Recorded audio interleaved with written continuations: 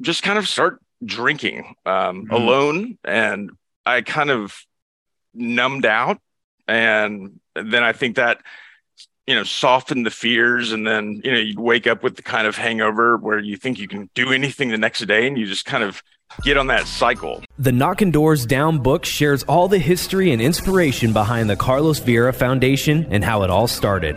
All proceeds from the book benefit the Carlos Vieira Foundation's Race to Be Drug-Free campaign. So what's that all about? Through the Race to Be Drug-Free campaign, Carlos Vieira Foundation raises awareness about drug abuse, donates to drug-free programs, and brings drug-free speakers into schools to educate youth. The Race to Be Drug-Free campaign's main program is the Gloves Not Drugs boxing program. This program is completely free for kids between the ages of 8 and 17 to learn discipline, strength, respect, camaraderie, and the art of boxing. The program was created to keep kids off the streets, out of gangs, and away from drugs. For more info and to get involved, check out carlosvierafoundation.org. This is the Knockin' Doors Down podcast, featuring celebrities, experts, and everyday people who have overcome adversities, including addiction, mental health, and trauma, to live purposeful lives. And that's what Knockin' Doors Down is all about. Jason Carter, thanks for joining me on Knockin' Doors Down. Thanks for having me. I'm really excited to be here, and I listen to the show, big fan, and really honored to be here right now. Appreciate it. Thank you. Yeah, we're going to talk about your book, To Hell I Ride, and kind of just your life journey. It's pretty fascinating because I don't know about you. Did you ever think when you thought of addict, alcoholic, or something like that as the guy that was always in the dive bar or the lady in the dive bar, and not to be demeaning to people, but, maybe a few teeth were missing and they maybe didn't have a job, or they were the people underneath the overpass, until you had to confront it because you're a pretty successful guy? I did have those images.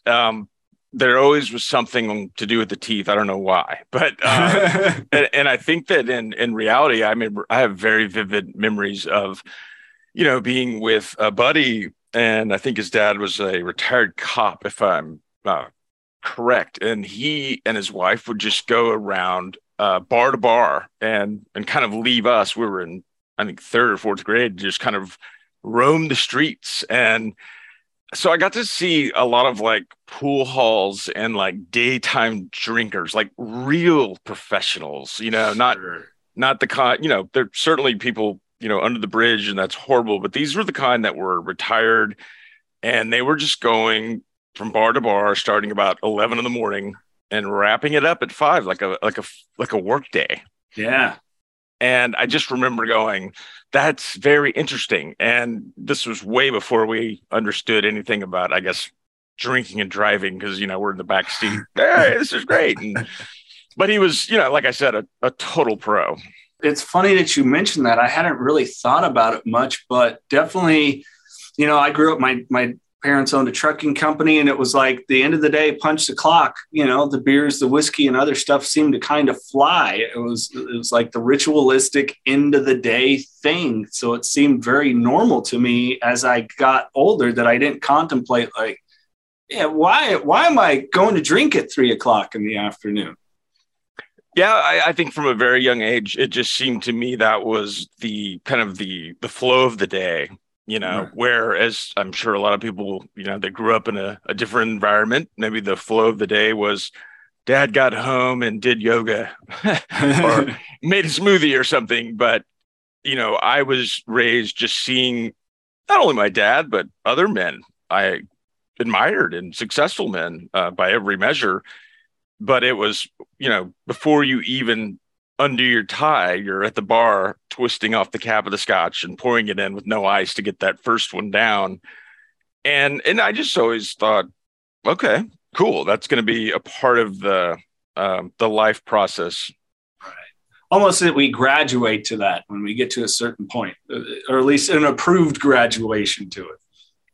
It was something to look forward to, really. Where did you find when you first started to really, experiment, so to speak, with substances? What age do you think you were? Very, very early on. Just the curiosity led me to, have my first beer. I believe it was a Pabst Blue Ribbon. And this was fourth gradish. And it just tasted bad. But undeterred, because so many of the people I admired, including, relatives and whatnot, that's what they were doing on New Year's Eve or Christmas lunch and whatnot. They were drinking, red wine or brown water or things like that. So I just kind of saw it as, I trust them and they are making this decision and it looks fun and great. So I think that's something I need to, work back towards and get to. And if you think about it, this is kind of I think the strength of alcohol. Its best secret weapon, if you will, is, in nature, if you eat something that's poisonous, you die, or it's so bitter, you never want to taste it again. But yet we as humans, we just keep going back, until we find the one that we really like, or that we're not choking on when we're guzzling it down. Oh, I've never thought of it that way, Jason. And that is true. It's like, can't do those beers, or these ones only go with this meal, or this, or forget white wine. Let's stick with, I never thought of it that way. It's demonstrated daily. I have two great dogs, and they'll eat anything that's on my plate, and they're always hovering around. That if I throw down like a grape, they sniff it and they walk away. It's like even they know, they're like, this is not what I want. This is not what I need. But with humans, it's like, just keep drinking until it works, I guess. Yeah, pretty much. So you start experimenting at a pretty young age, but you're a determined guy. So, life took you on some interesting career paths. Yeah. I would say that I'm your kind of, normal person. Grew up in the suburbs, was always taught that, you are going to college and good grades are important. Doesn't necessarily mean I made great grades, but I just always had the vision of, 4 years of college, graduate, go get a job and family and that whole thing. And so I think that was so deeply rooted into my wiring that really wasn't going to get, I guess, taken off track. Sure. I never really thought of any alternative. And I really think that what I felt I was doing was very normal. All of everybody I knew, we were all drinking a lot. Everything kind of revolved around the keg, so to speak. And then in college, it was fraternities and how that goes. Everything's kind of centered around the football game and the tailgate. And, you're surrounded by loving and supportive people that don't really mind when you're throwing up all over the kitchen. Sometimes it's actually, cheered on and talked about like it's a legend or something. So it was something that I came to understand on my own, that I really like this way too much, Let's talk then post-college, where you end up career-wise, because you were, from the outwardly, and success is defined in so many interesting ways, especially in our culture, right? But from appearance, you were pretty successful. Paying the bills and whatnot. I took a different career path than most of my friends. I wanted to be in advertising. I wanted to be like on Madison Avenue and writing ads. And, part of that dream was, the 3 martini lunch and the gray flannel suits in New York City. So, it was always something, to do with, writing or being creative.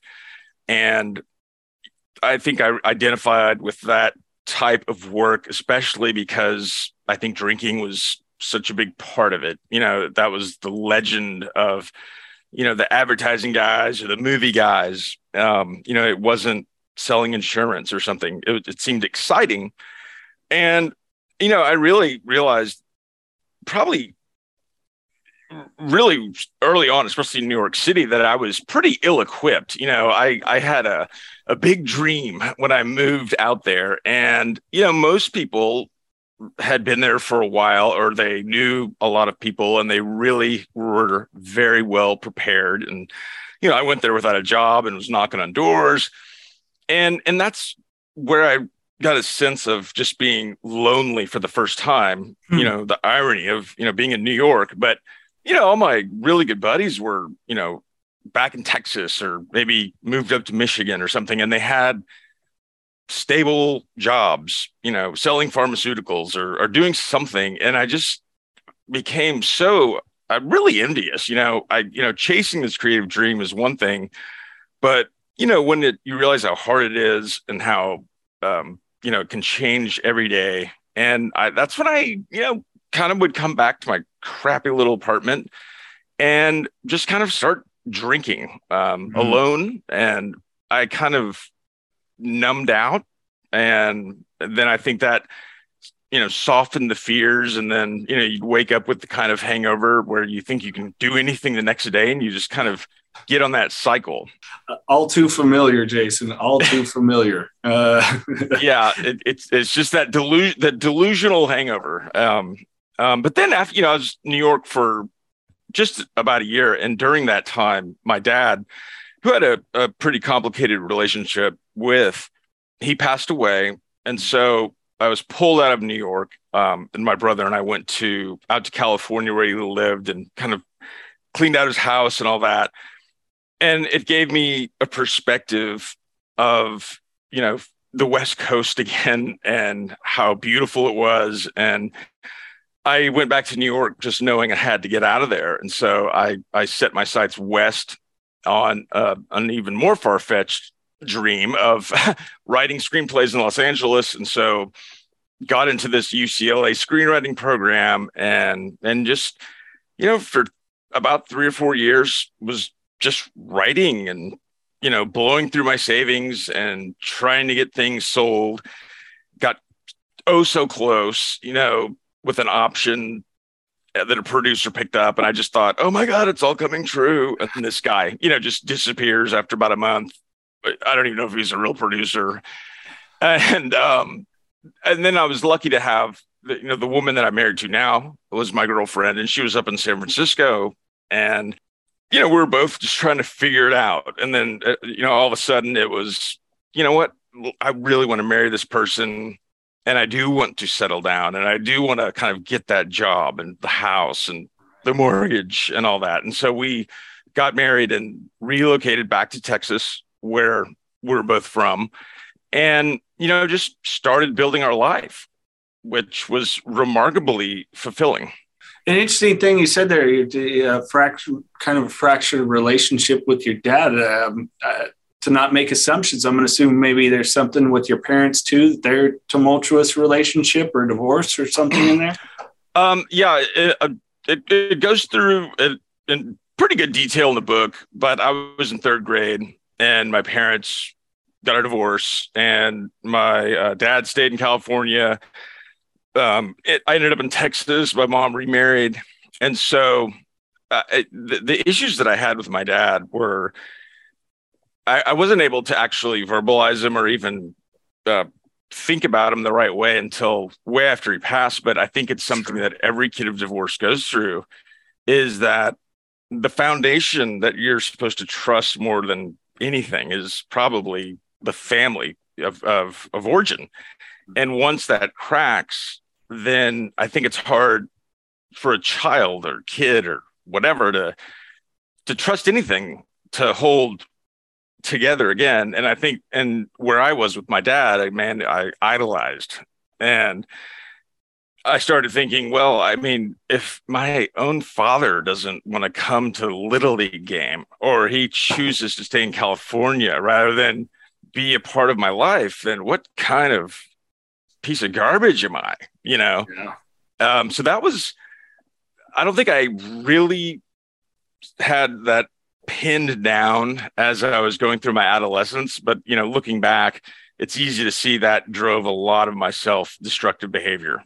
Sure. I think so many people that are listening can relate to that. And I know I can, some of those 5150 is a lifestyle. We believe in pushing yourself, finding your passion, knowing your dreams and working hard, and always striving to make those dreams your reality. We believe life is too short to sit back and say, what if? Go after it, grab it, and make it happen.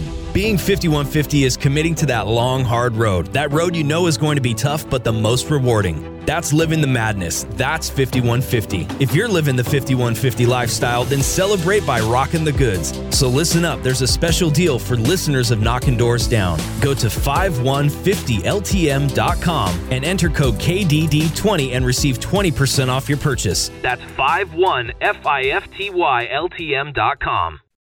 They say the big T or the little T of trauma, and it's like trauma is trauma. Some of us it's evil, nefarious things, and some of us it's the unfortunate life circumstances that kind of play out. Yeah, and the psychological ones are harder to identify. You can have a traumatic physical experience and then be afraid of heights. Maybe you fell off a table or something while you were drunk. No, probably. I don't remember. Right. Oh, that was a great wedding. But the psychological ones are tricky. And, I think that not only are they hard to identify, but really hard to, I guess, fix in a psychological sense. And it really didn't hit me until I had my own kids where, as soon as I saw my firstborn, I was just like, I don't care what happens. If somehow my own marriage goes sideways, I am going to be a part of this person's life, like no matter what. And instead of being really upset, with my dad, of course, he's passed away. We can never talk about this. I've come to the point recently over the last couple of years where I, more compassionate, just like, he didn't know fully well what the hell he was doing. And, he had his own struggles and, later on some Vietnam on top of all that. And you've got a pretty hot soup. And I don't think anybody was ever talking to him about it. And this was certainly before, healing and therapy, especially for men, became more mainstream and accepted. And so I think he was always trying to just, bite down and be tough. And I think that led to why he probably over-medicated with alcohol to a certain degree. Yeah, and I'm glad that you bring that up. I know that discussions I've had with people or shares or one-on-ones with some people in recovery is, about that compassion for our parents because, think back if you are able to know anything about your family is like, okay, really emotionally immature, pretty emotionally immature. Ooh, me in a society where men, we can start addressing our emotions. We can share our emotions. It's actually strength, not or weakness to be vulnerable. So it, kind of that evolution and self-examination is a necessary part of the process, I think, in life in general, let alone those going through recovery.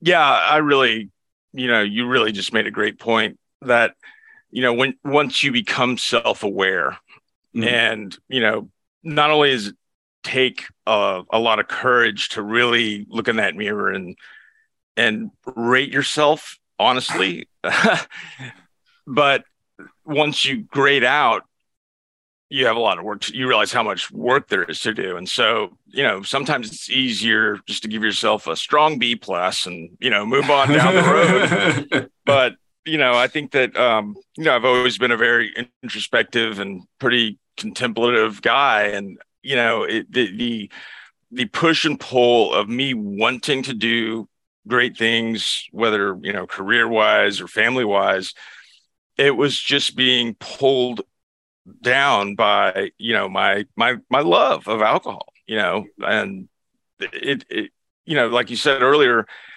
just because you're not living under a bridge doesn't mean you don't have a problem that's just as bad. And, when you're waking up nearly every day with just a heroic hangover, and all you're thinking about is, you're still going to work, you're busting your hump, you're doing a good job, you're not going to let people down. But, you mentioned you played basketball earlier. Imagine having to go, play a game and you don't want to lay me down, but you're also really hungover, and you just have to put that much more effort into doing the basics. And, that makes it hard to really master anything when you're still so focused on just getting through the day and, in kind of in one piece. And then, that reward is the first drink at 5:30, it just makes it all go away. And then you kind of forget how much you hate yourself, or how disappointed you are in the day's performance. Yeah. When it came to writing your book, To Hell I Ride, what point do you kind of self-identify looking back that was some of us call it a God shot, or maybe we get that spiritual awakening that does it for us? What for you really inspired you to just take that inner inventory and look at yourself as, hey, I've got a problem? I never was one of the people that didn't think I was without a problem, the way I drank, but I just kept kicking the can down the road, negotiating with myself and, probably my wife a number of times, who was really getting impatient with it. And, the book itself is me taking that inventory. And what happened is I was so kind of exhausted at the end of my rope, and we just happened to drive up to Telluride, and that's kind of a play on the words on the book. And once I got there, I had been sitting there in the car for 17 hours, just trying to answer the question for myself, how did it come to this? How did I put alcohol above everything else, including my kids? I mean, these are really hard things to admit to yourself, because I am a great father. But I was trying so hard, but in the back of my mind, I was just like, well, when are they going to go to sleep so I can really get to business, So at some point you just can't do that anymore. You're just too exhausted. And while I was up in the mountains, I, just with all of my heart, believe that this happened, and I wrote about it in the book. But God just came down to me because I was about to go get another drink, and I hadn't had a drink in about 6 days, and I felt fine. You know how it is. Oh yeah, fine. I've got this thing. Yeah. And I just started going through the thought of, am I really going to crank up the machinery again to get this thing, and I just was lost. And I just kept hearing this voice telling me that, you just don't have to do this anymore. You just don't have to do this anymore. And nothing had ever made more sense to me. It wasn't, if you do this, you're a whole person, or, just do it this one time. I mean, I've heard everything, but for some spiritual being to finally just kind of grab me and say, you don't have to do this anymore. And then the logic of that just makes perfect sense. It's like, I really don't. I mean, nobody's pointing a gun in my head and telling me to go get a glass of wine, Mm-hmm. And it just, from that moment, the craving for alcohol is gone. Wow. That was nearly 7 years ago. And, I haven't had a white knuckle moment. I haven't, I can't imagine under any circumstance, ever having a drink again. And I've quit before one other time for about 9 months, but I did that under different circumstances. It was more of a, oh, I'm in trouble, I better quit. And I was miserable. I kind of figured out how to live life without alcohol, as running marathons and, all these other things. But I was just counting down the time, like, well, I know at some point, I'm going to drink again. So just, keep this up. But, that experience in Colorado, of course, it changed me forever. And I didn't know how to really communicate it. I'm not the type of person that's like, hey, everybody, I quit drinking and God came down and talked to me. And but I didn't even talk about it for months. Everyone knew I stopped, but didn't really understand it. And I think the book, I was motivated to write it. One, I wanted to understand it for myself. And I had this other kind of, vision of sorts. And there was a guy that approached me with his family, and he just kind of looked real meek and I guess grateful, and asked me if my name was Jason Carter. And I was like, yeah. And he said that, this is, points to his kids, is like, this is the guy that wrote the book, that ended up saving my life. And I didn't know how it was going to turn out or to look, but I just thought, there's too many people like me that might just need to hear the right story at the right time to give them, some hope, and also to know they're not alone. Yeah. Well, yeah, I mean, I don't know if you've heard this saying. I've certainly repeated it here, but people think the opposite of addiction is sobriety. It's not. It's connectivity. And when we can actually start to engage, connect, and see the value we bring to others, it's like, wow, okay, I get what this recovery thing is about. I've never really felt comfortable with the term recovery. I like discovery. I'm in discovery, because I mean, at the end of the day, you're rewiring every part of your life. You're 6.5 years old, 8 years old, 9 years old. You're having to learn what's fun again.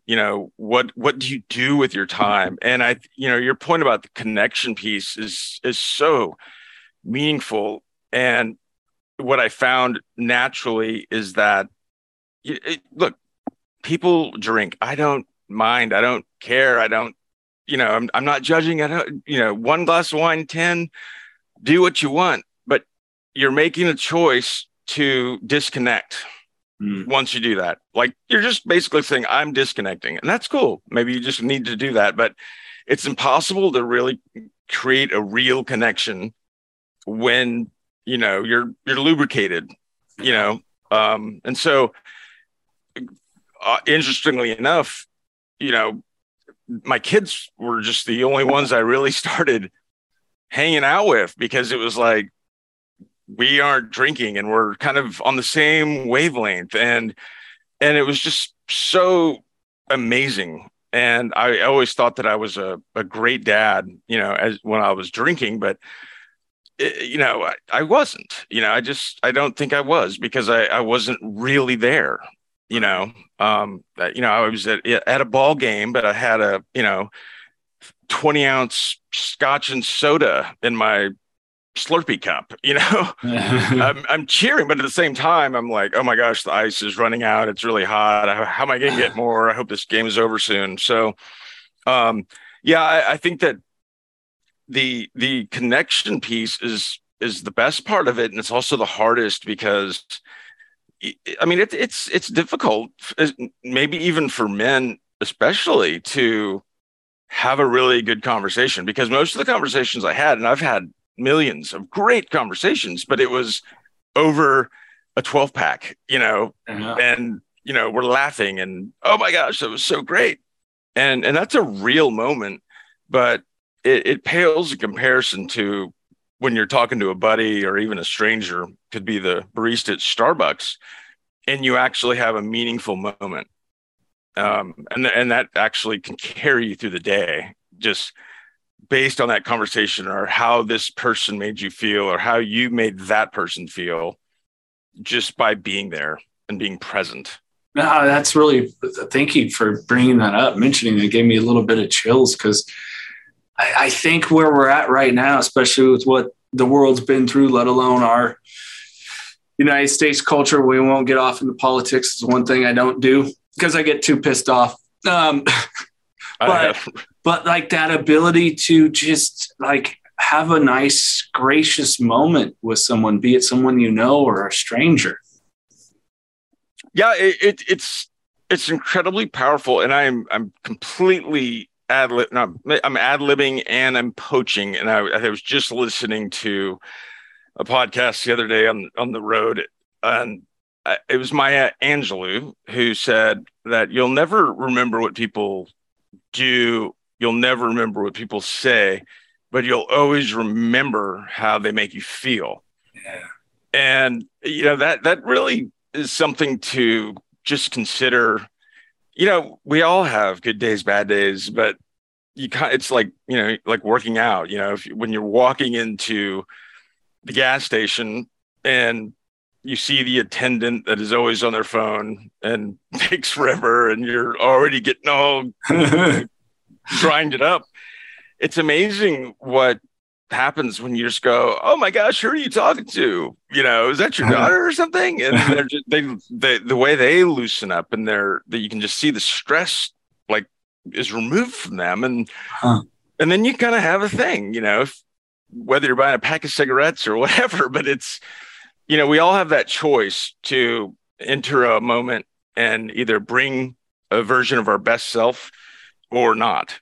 I'm interested in, because I have a lineage of addiction and, I remember my dad going to treatment stuff, but there was no work for the house afterwards. What was kind of like for you and the missus and the kids, the work afterwards when, you had this awakening, for a lack of a better words, and a desire for discovery? It has been, I will say, beautiful and challenging. And when you go it alone, and there was an AA history context for me in that my dad he had tried to quit drinking numerous times, and each time went down that, and then he would kind of push things on me. The context that I had for that was, I think that's great, but I'm just going to try it this way. And I think it's wonderful. I think I have one of my best friends I grew up with, program, I'm supportive. And what I think that I've missed is the fellowship and the understanding, because whereas I'm, many times I find myself alone on a Friday night while everybody else is out doing something. And, I'm scrolling through Netflix and washing my dog. And it took me a while, but I got to the point where I was like, you know what, this is what I'm supposed to be doing. This is a Zen moment. There's the world spinning, there's a billion people on it, and I'm having a quiet moment with my dog, and it's pretty awesome. And it's again that discovery thing. It's like, what really makes you want to connect. And I think that without a support group, there's a certain void that I'm still trying to fill, I think, Sure. by not having your 4 or 5 people that you could call at any time and just be like, you're not going to believe this. And that I think that's just something though, where it takes time. You're trying to, meet new people, try new things. And there's no other way about it. I think it's just a slow moving river. But it's deep and it's strong, and you feel safe, when you're in the middle of it. And I think that's, I don't know. I feel like I'm kind of like going off on a tangent somewhere. I love tangents. Tangents are good. Yeah. I'm just, because there's so many different paths. I think sometimes people, I like 12 steps, works for me. I think the world would benefit if there was just like a 12-step program in like high school, just really like, here it is, guys. This is what it's about. This is kind of what you can gain. And, like inventory, I think is so valuable. I'm actually due for another very rigorous and honest inventory here. just as something I do when I get feeling a little off, like, why am I off? Like, life isn't, there's hard stuff right now, but it's not like terrible, but, so it's just interesting how everyone kind of has a bit of a different path to it. And I don't think anyone should get stuck to, this is the what is it? The Mandalorian show on, I'm a Star Wars guy. This is the way. No, with recovery there's a lot of ways. There really is. Well, interestingly enough, I was having just a really, friendly debate, not even really debate, just a conversation, both of us just as curious about the other.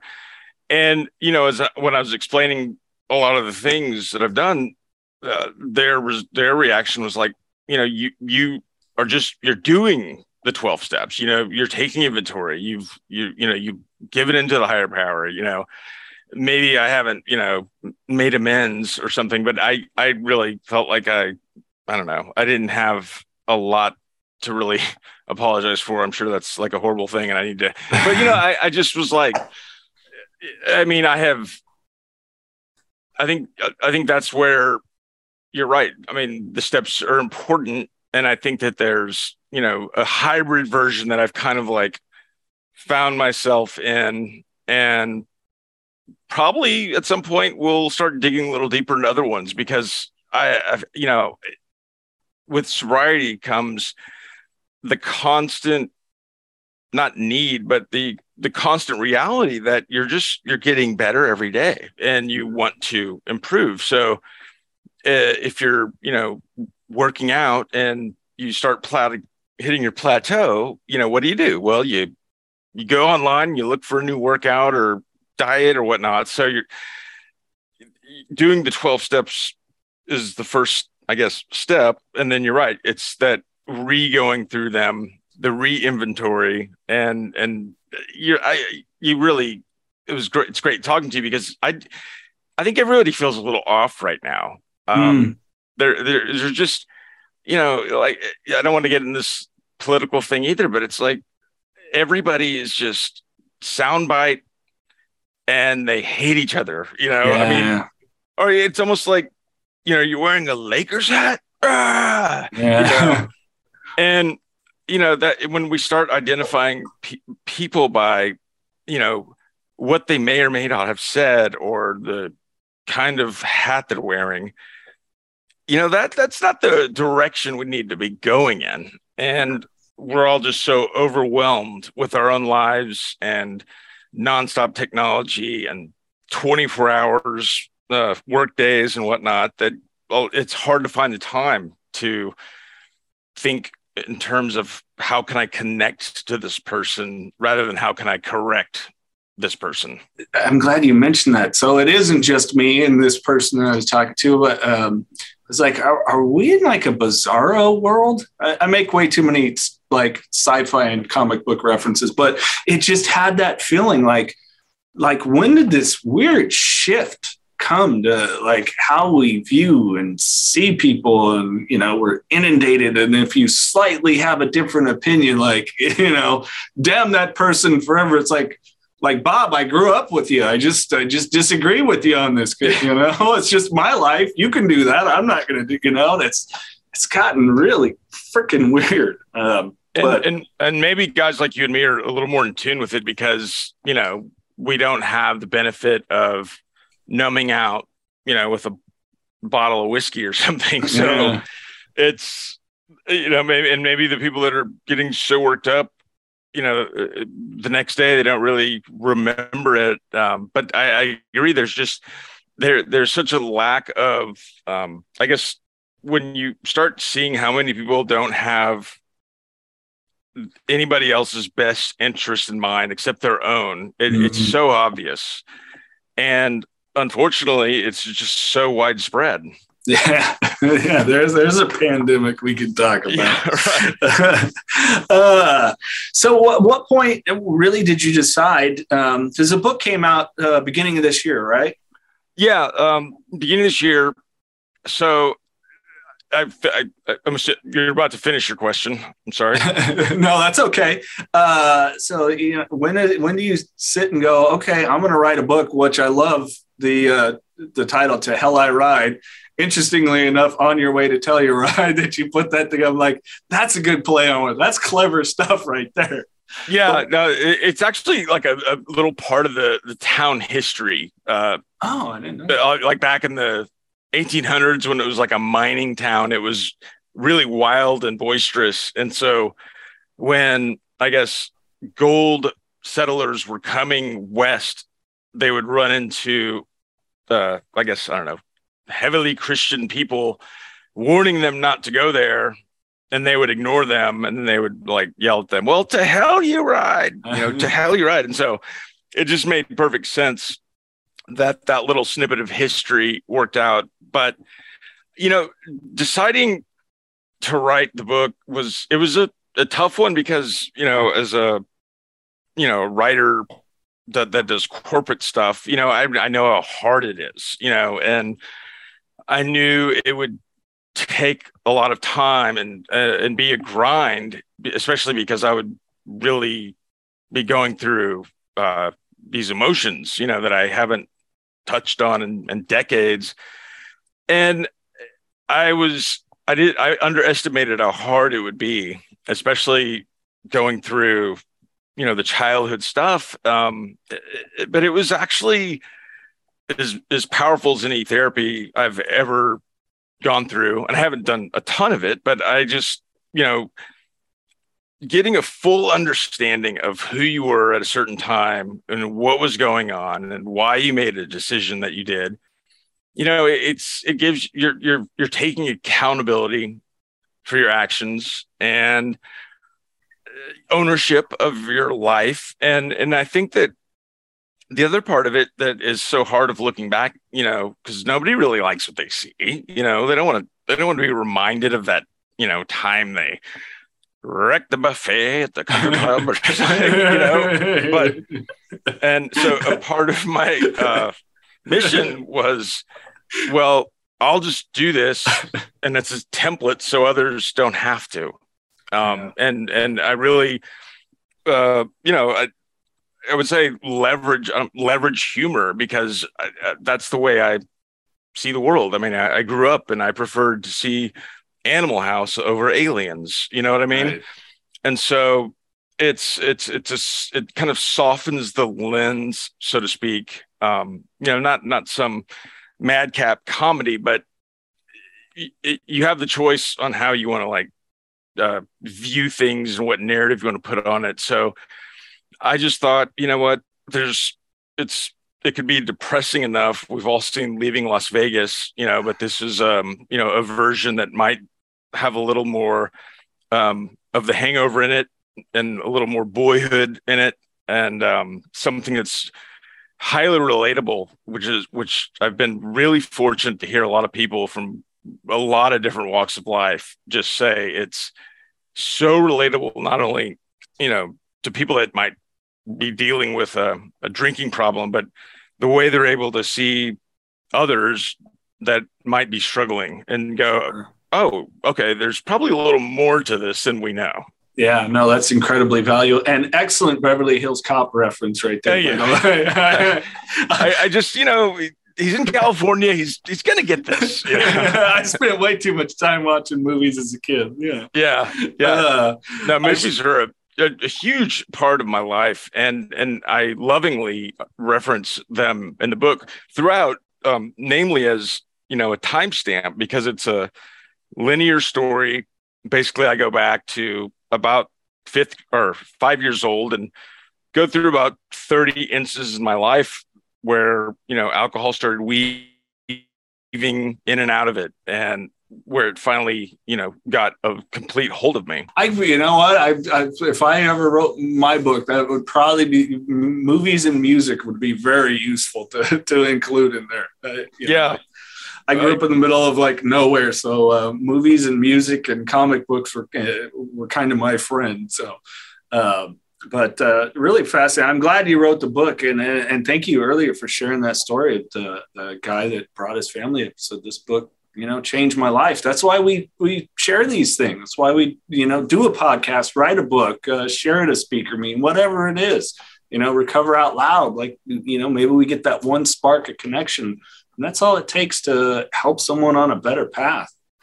I couldn't agree more. And what I loved about, when I was reading about your show, the stigma associated with, recovery or addiction. And, I'm pretty confident that it's going to turn so much in the next decade or so. I mean, the stigma should just be, wait, you're still drinking? Like when people come up and ask, well, why'd you stop drinking? I just kind of want to say, well, why do you continue? Mm. There's a little, I don't know. I don't think it'll ever be the main thing. I have kids now that are, the high school and college age, and, I'm not telling them anything that I just wouldn't share to be open and honest, but they're going to keg parties, and I know how it goes. And the only way I really can influence them is just by being honest. And, I just kind of tell them, I'm like, look, I mean, alcohol is great. It's fun doing this and that, but, you got to check in with yourself. If you find yourself having 4 beers and then you realize that you would kill everybody in this room to get your hands on a 5th, that's a little sign that your cellular structures loves this stuff too much. Yeah, continuing with a lot of dangerous, potentially self-harming and harming to others behaviors, or you're yeah. A good indicator is if you look at another individual at the beginning of the night, you go, there is no way I would ever shag that person. And then the next day you wake up finding that you did. Yeah, you might want to question a little bit of your decision-making when imbibing the spirits, let alone anything else for that. We're married? How did this happen? Yeah. Vegas. Well, the book, of course, To Hell I Ride. I love this tag. It's reminiscent of Back to the Future meets The Shining, clip by clip. I mean, what a good way to put a book, and what a great way to write a book. Oh, thank you. I appreciate it, and I get excited. It's it's a slow roller. Not the book. The book is a page turner, but more and more people are starting to read it and reach out, and I just love having those conversations, Absolutely. Just as we are today. It's your podcast, my book. I mean, these things are what we're using as our spear, to get into new conversations and meet new people. And I think that, we live in this golden age of technology and communications where there's no excuse. There's no reason why you can't have cool discussions, get new ideas, and meet new people, and Absolutely. Talk about the Lakers. What you've had some positive. Has there been anything where people have sent you comments though, and you're like, "What the?" Yeah, there was. On Amazon, there's reviews, and all of them have been just really positive. And there was one that was really short. It was like, this guy thinks he's a one-line comic and he's not funny, and it was just, I was like, is this some guy that I don't know, gave a wedgie to in middle school or something? It was just so out of place, out of context. But, I respect everybody's opinion. And, Sure. When you put art or something out there, it's going to be interpreted differently. But for the most part, it's, 5 stars all the way. And, the best feedback I've heard from numerous people are like, I don't even read. And I read this book in one sitting, or it only took me 2 days or something. And, going back to, screenwriting and entertainment and love movies, I put a premium on, like, okay, I'm not going to just write this, big sprawling, complaining, depressing novel. I want to get the point across, but I must entertain as well. Yeah, it's a good way to sneak in a message, so to speak. Yeah, and I think that where I guess the stigmas associated with it is that I really don't. I don't. There's nothing in the book that's going to show somebody how to stop drinking. But it's a book that might get you thinking about drinking in a way you haven't before. And, there's no evil man running around that I'm chasing that is, pouring drinks down my mouth. It's really just more of a journey inward to see, when and where King Alcohol got his hooks into you. And I just don't, as much as I like to think I'm unique, I know I'm not. And I know that there's a lot of really good people out there similar to me that probably just are looking for a story to fill their time that might give them a lift and make them think about things a little differently. Well, of course, if you want to know more about the book, To Hell I Ride, jasoncarter.com. You can go there, pick it up, Amazon as well. Jason, how about some fun random questions? Yes, let's do it. All right. You are stranded on a deserted island. You can take with you one movie and one music album. What are they? Oh, one music album. I will go with Tupac Shakur, Me Against the World. And the one movie I would take is Goodfellas. Oh, which is not smart because it makes me so hungry every time I watch it. But I've seen, there's probably 20 or 30 movies I've seen 50 plus times. Midnight Run. I'm going to have to change my answer. It would be Midnight Run. Okay. Just entertainment and a perfectly timed movie and De Niro and Grodin at their best. Pet peeves. What just irks you? People that text while they're having a conversation with you in person. I can't stop hating that. I just, yeah, there it is. And also there, I don't know if they do this in California, but there's a lot of people in retail, restaurant or otherwise, they greet you as like, hey boss, that's what they say. And I find that very disarming. I don't know why. I think, I don't know if they're being snide. I don't know if it's some bigger statement about socioeconomic, inequality or something, but I'm like, it bothers me, just hello is fine. Yeah. So, but I would have to write the texting. Yeah. Hey, welcome to Starbucks. Not, hey boss. How about a welcome aboard? That'd be nice. Welcome aboard. Come on in. All right. Yeah, right. How's the weather out there?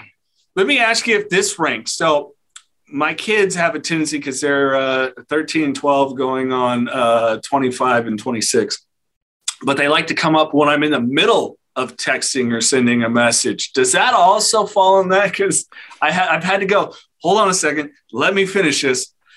It's not as often to become a pet peeve, I guess. And I have a 13-year-old daughter. Do you have boys or girls or both? Oldest is son, youngest is daughter. Okay. Yeah. They're at that great age where, they want that attention, but they also, I think, know better because they have the technology too. So maybe they're doing something else. Like, okay, I know how to get dad. Let's get him while he's sending that text. All right, Dad, can I go? Whatever. Yeah, sure. Go ahead. Yeah. But yeah, I think that it's so common, and I'm not perfect. I have a addictive personality and whatnot. So I can read on my phone a lot, and I can read on it while I'm watching movies and whatnot. But I recently bought these. I'm going to show you these. Yeah. Apple AirPod Max headphones because the sound canceling ones and the Bose they're good, but they weren't good enough for me as much as I'm working out at home. And these also hook up to your Apple TV if you happen to have that as your streaming portal. And I got to tell you, watching movies with those on, it has reminded me how much I love movies because we've gotten so used to, watching at home but that doesn't mean people aren't just going to walk in front of the TV or ask you to do something. But when you have these on, all of a sudden you're like in George Lucas's basement. I'm like, what? I'm rewatching movies just so I can like hear them, like watching Terminator 2, the LA River scene again with those on. It's incredible. I might have to look into that. I had one of the coolest experiences that brought me back to the emotions I had as a kid. I took my girlfriend, we took the kids and I and one of my best friends, his girlfriend, and we went and saw the original Star Wars with a live symphony. And I hadn't had that moment where I remember being 5, 6 years old, breathing in the trench run with Luke and feeling it, but with a live symphony playing that music, I got to tell you, Jason, holy shit. That's incredible. It was like, whoa, the goosebumps, the everything. I forgot there was anyone else around. It was one of those magical things. So I'm with you. I love movies, still love going to the theater, overpriced popcorn, whatever. It puts you back in that wonderful, like for me, a happy place. It's really cool. Yeah. I saw Star Wars, I think 13 times in the theater when it came out. I think I was in second grade, maybe first, I don't know. But I think that's what ultimately, pulled me to Los Angeles, is just wanting to be a part of that movie making process. And those are so well done. And, it's rare that you walk out of a movie theater and you're just, kind of holding your heart and you can't believe it. And you're thinking about it for, weeks. And I think that, as much as I love the home kind of theater and the convenience of it all, man, you could be watching Citizen Kane and it's not going to feel like a great movie, because you're supposed to be in a dark theater and you're supposed to be just focused on that. And I think as much as phones have brought us great convenience in life and safety and whatnot, they've also taken a big part of our life away. I agree. If you could have one superpower, what would it be? Time travel. I don't know if that's a superpower. That would be a good one. That might cause too much, damage. But I think fly. You got to be able to fly. I think that would be the ultimate, especially in LA, traffic. I'm sorry, the 405 is closed this morning, and it's like no problem. I'll be there in 3 minutes. Long Beach, no problem. Hopefully the whole family can for a good beach day, right? Yeah, right. Yeah, I mean, if you can fly, I think you could probably carry the picnic basket and at least the umbrella. I don't know if you could actually carry others, but I don't know. That would definitely be it. I think of all the Marvel stuff, I still go back to Superman as the cool guy. Even though they don't really portray him that way anymore. One last random question, Jason. This either goes really north and awesome or really south. If you could have dinner with any one person, living or not, who would it be? I would go with Oprah Winfrey. Namely because I think she, one, is just incredible, but I think she's the one person that has gotten, that big, that powerful, that influential, that she would still have a very connective dinner or breakfast or lunch with you. And just seems like the real deal, have listened to, tons of stuff.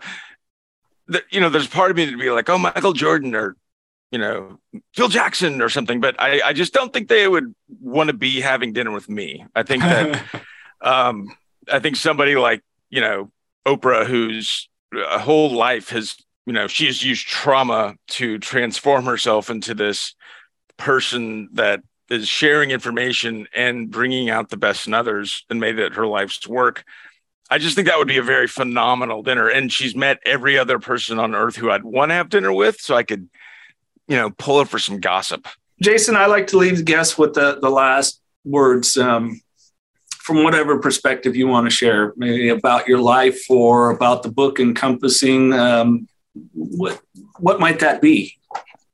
That is a lot of pressure. No, I would say that curiosity is the new superpower. And if you find yourself in a place where your life has gotten sideways, or, things aren't working out, just get curious, because, there's things out there, there's people out there, there's new ways of doing things out there that could probably get you out of that place. But as soon as you think you've got it all figured out, then I don't know, it becomes a lot more difficult. And I think that, wanting to learn, the gift of wanting to continue to read books, or listen to podcasts, or, listen to a different type of album even, is a great thing to do. And everybody is born and having that choice to do so.